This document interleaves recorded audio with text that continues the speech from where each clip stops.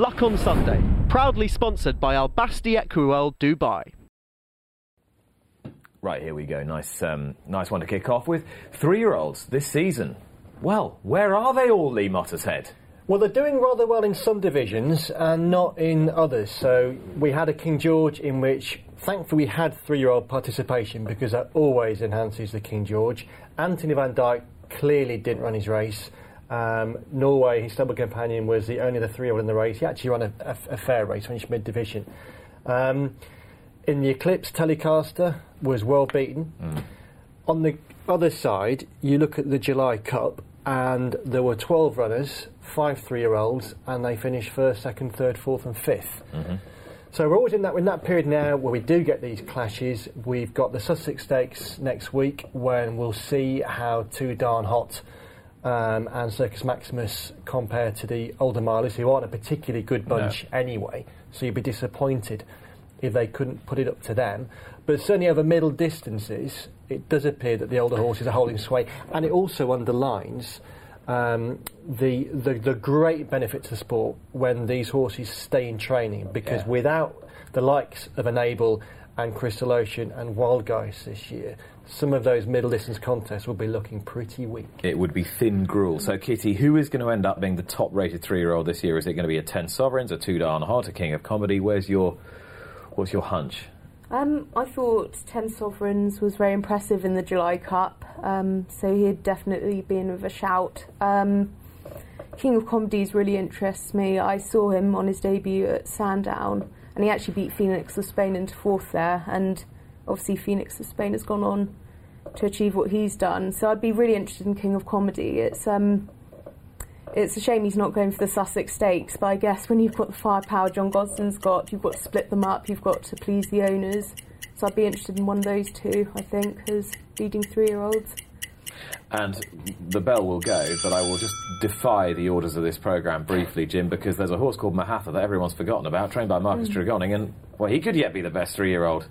Oh, it would be nice. Obviously, he had the injury after the Greenham, and hopefully be back at the end of the season. Did he give you a good feel? It gave me a very good feel, and it's such a shame. Marcus prepared the horse beautifully, and it would have been a real nice touch for him to have got another good one. I'll let you hold the ball as we move on and talk about the fillies allowance, the sex allowance in Group 1 races. Should it be done away with, given what we've been hearing earlier on in the programme? It's a tough one. I think it certainly favours the 3-year-old fillies. If you've got a big, strong 3-year-old filly, and you've only got to look at the Arc de Triomphe over the years with Zarkava and Trev, Enable. You know, it's a massive thing for a filly to get that much amount of weight off a 4-year-old colt. It's hard to beat them. The data tells you, Kitty, that it's just not really fair at the top level. Yeah. So why do we have it, do you think? Well, I guess you're looking at Enable, like she got the allowance when she was 3, but she's the exception rather than the norm. She's a brilliant filly. She's done everything supremely well, but there are other fillies, I guess, who would benefit from that, as it's sort of, they're obviously not quite like her. But I think it's quite important to keep it, but it'd be interesting to see what would happen without it. To keep it, to encourage that the participation of fillies in top class races. I mean, in this country, it's the norm. Yeah. In America, for example, it's not the norm for fillies to race against colts. No, I mean, as you go through the American year now, you'd love to see the best fillies and mares taking part in the British Cup Classic, for example, which you do get the Zenyatas that do that. The odd one, yeah. Yeah, but generally they're heading towards the Distaff because that's their programme. I mean, it's there for the greater good as well, in the sense I think if you look across the two sexes, that generally that people would say that on the whole the physical attributes of the fillies and mares relative to the colts and geldings put them at a disadvantage. It's when you get to the top of the pyramid there's a problem. And you also have this strange contradiction of, you know, when every year when we get to the end of year rankings that the Longines do, where we see the table of the best horses, that sex allowance isn't built into those numbers.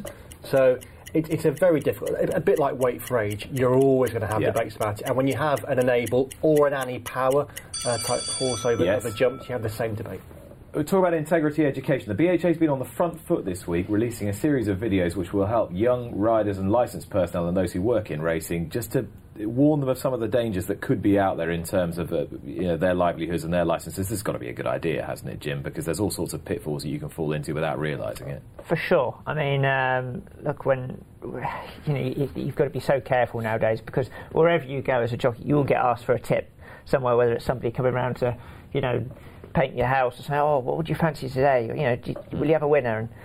And especially now Betfair came in, and you just don't know who you're talking to sometimes, and you've got to be so careful, and especially young lads working in racing, where somebody might approach them and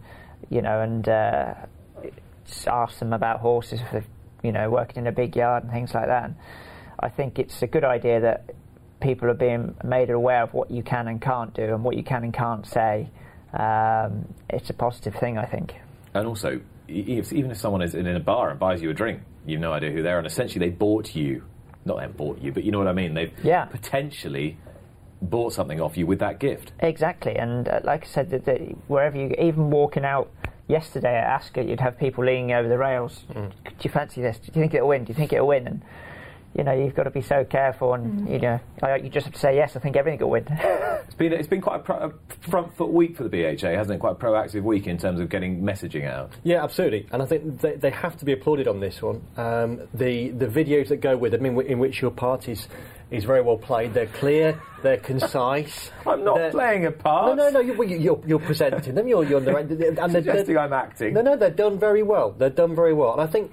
It's interesting too, because I think in some ways similar to the Bloodstock review that's been going on, there's a danger that in racing and in Bloodstock we live within this little bubble, and we have our own views about what's right and what's wrong, and sometimes we forget what people outside of that bubble might think. And I think here these videos are very good for saying, well, listen, within the racing community this might be deemed to be correct, but if you look at the bigger picture, perhaps when you're talking to this person saying this, you're not doing the right thing.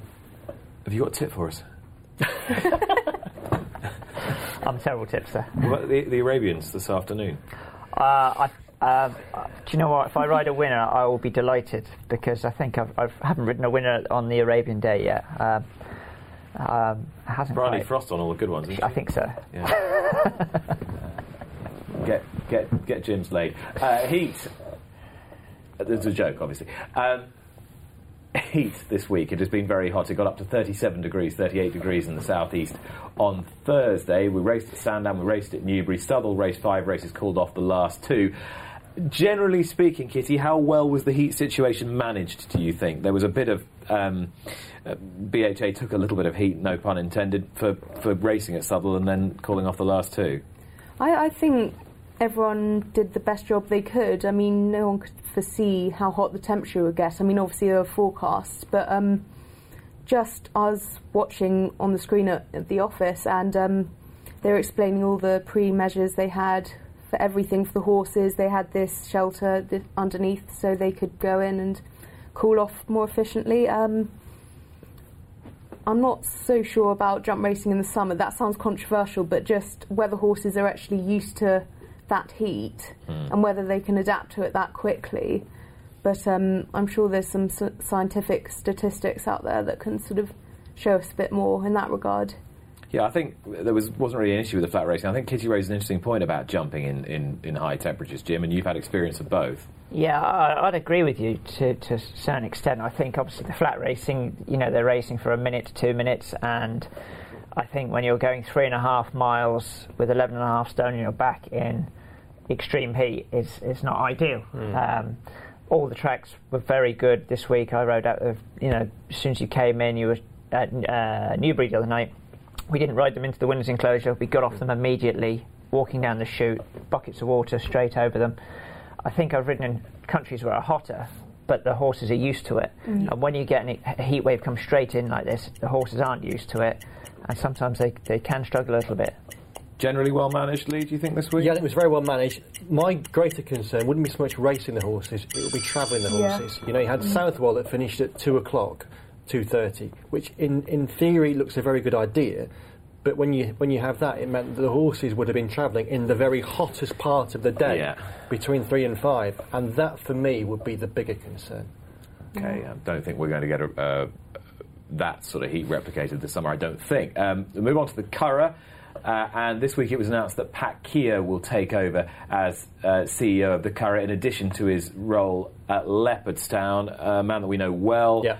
Lee, and I think it's generally been well received, this appointment, that he will take responsibility for both tracks for the time being. That will help with Irish Champions weekend for sure. It will. It's just about the first bit of good news the Curragh's received in a long time in terms of PR. For years now, the Curragh has been a really troubled racecourse in terms of how it's perceived by the public and by the wider sport. For years, people said the Curragh's facilities were terrible, which they were for a major racecourse, and it got criticised for that.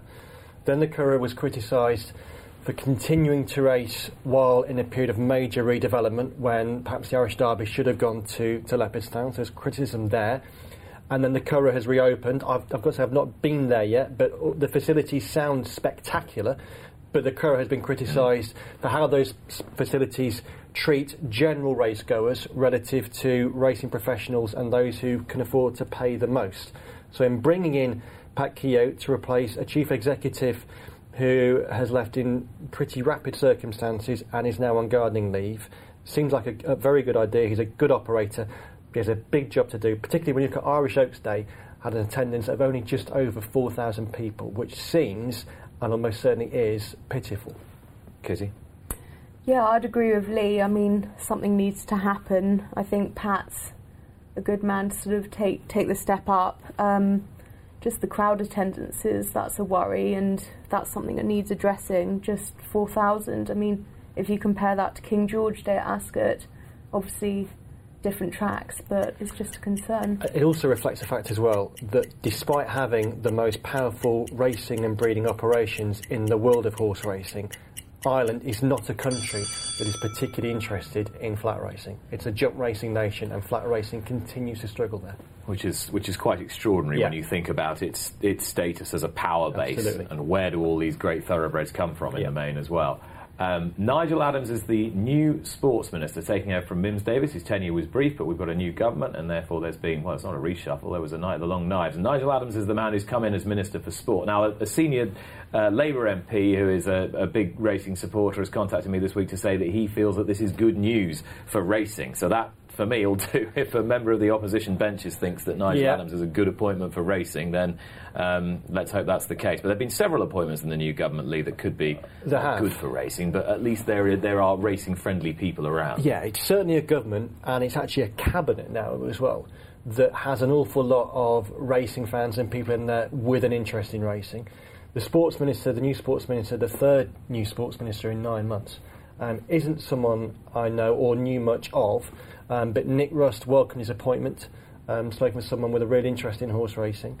Matt Hancock, who of course stood briefly for the Conservative leadership, is still there as the Health Secretary and a big fan of Boris Johnson. Yeah, he's a huge fan of Boris Johnson. He was such a huge fan, he just about managed to keep the same job. Yeah, absolutely. We've got Priti Patel in the Home Office. Not an entirely uncontroversial figure herself, but someone who has a big interest in horse racing.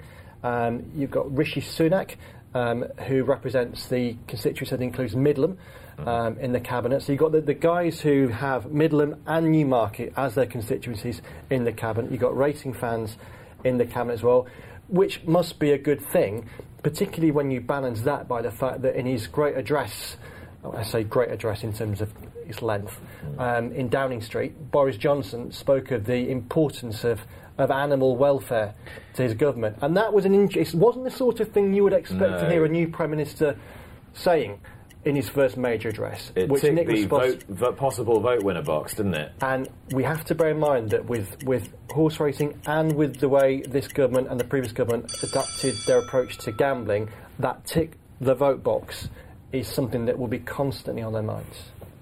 Next and final point, an announcement this week of the Saudi Cup, now going to be the world's most valuable horse race, in the same sort of congested space for these big dirt races as the Pegasus World Cup in Florida and the Dubai World Cup. So it sits in between the two of them.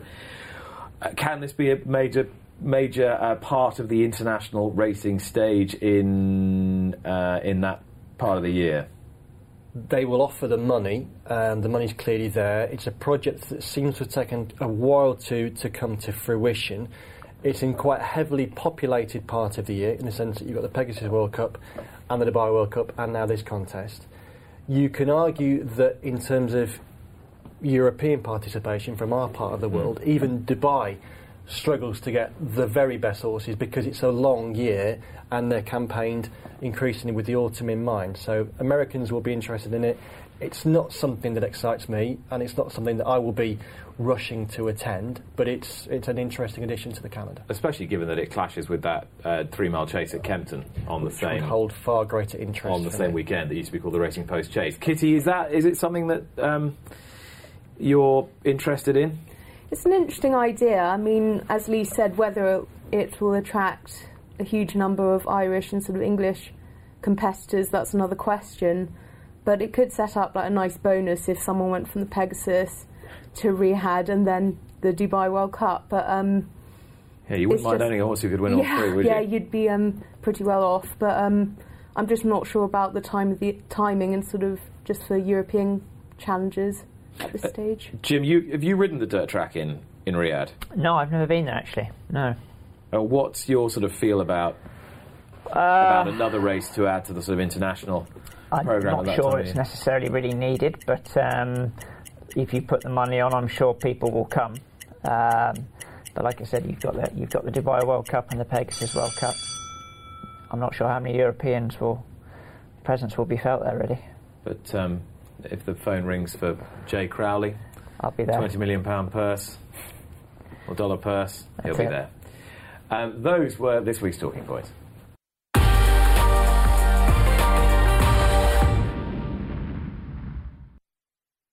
Luck on Sunday, proudly sponsored by Al Basti Equiworld Dubai.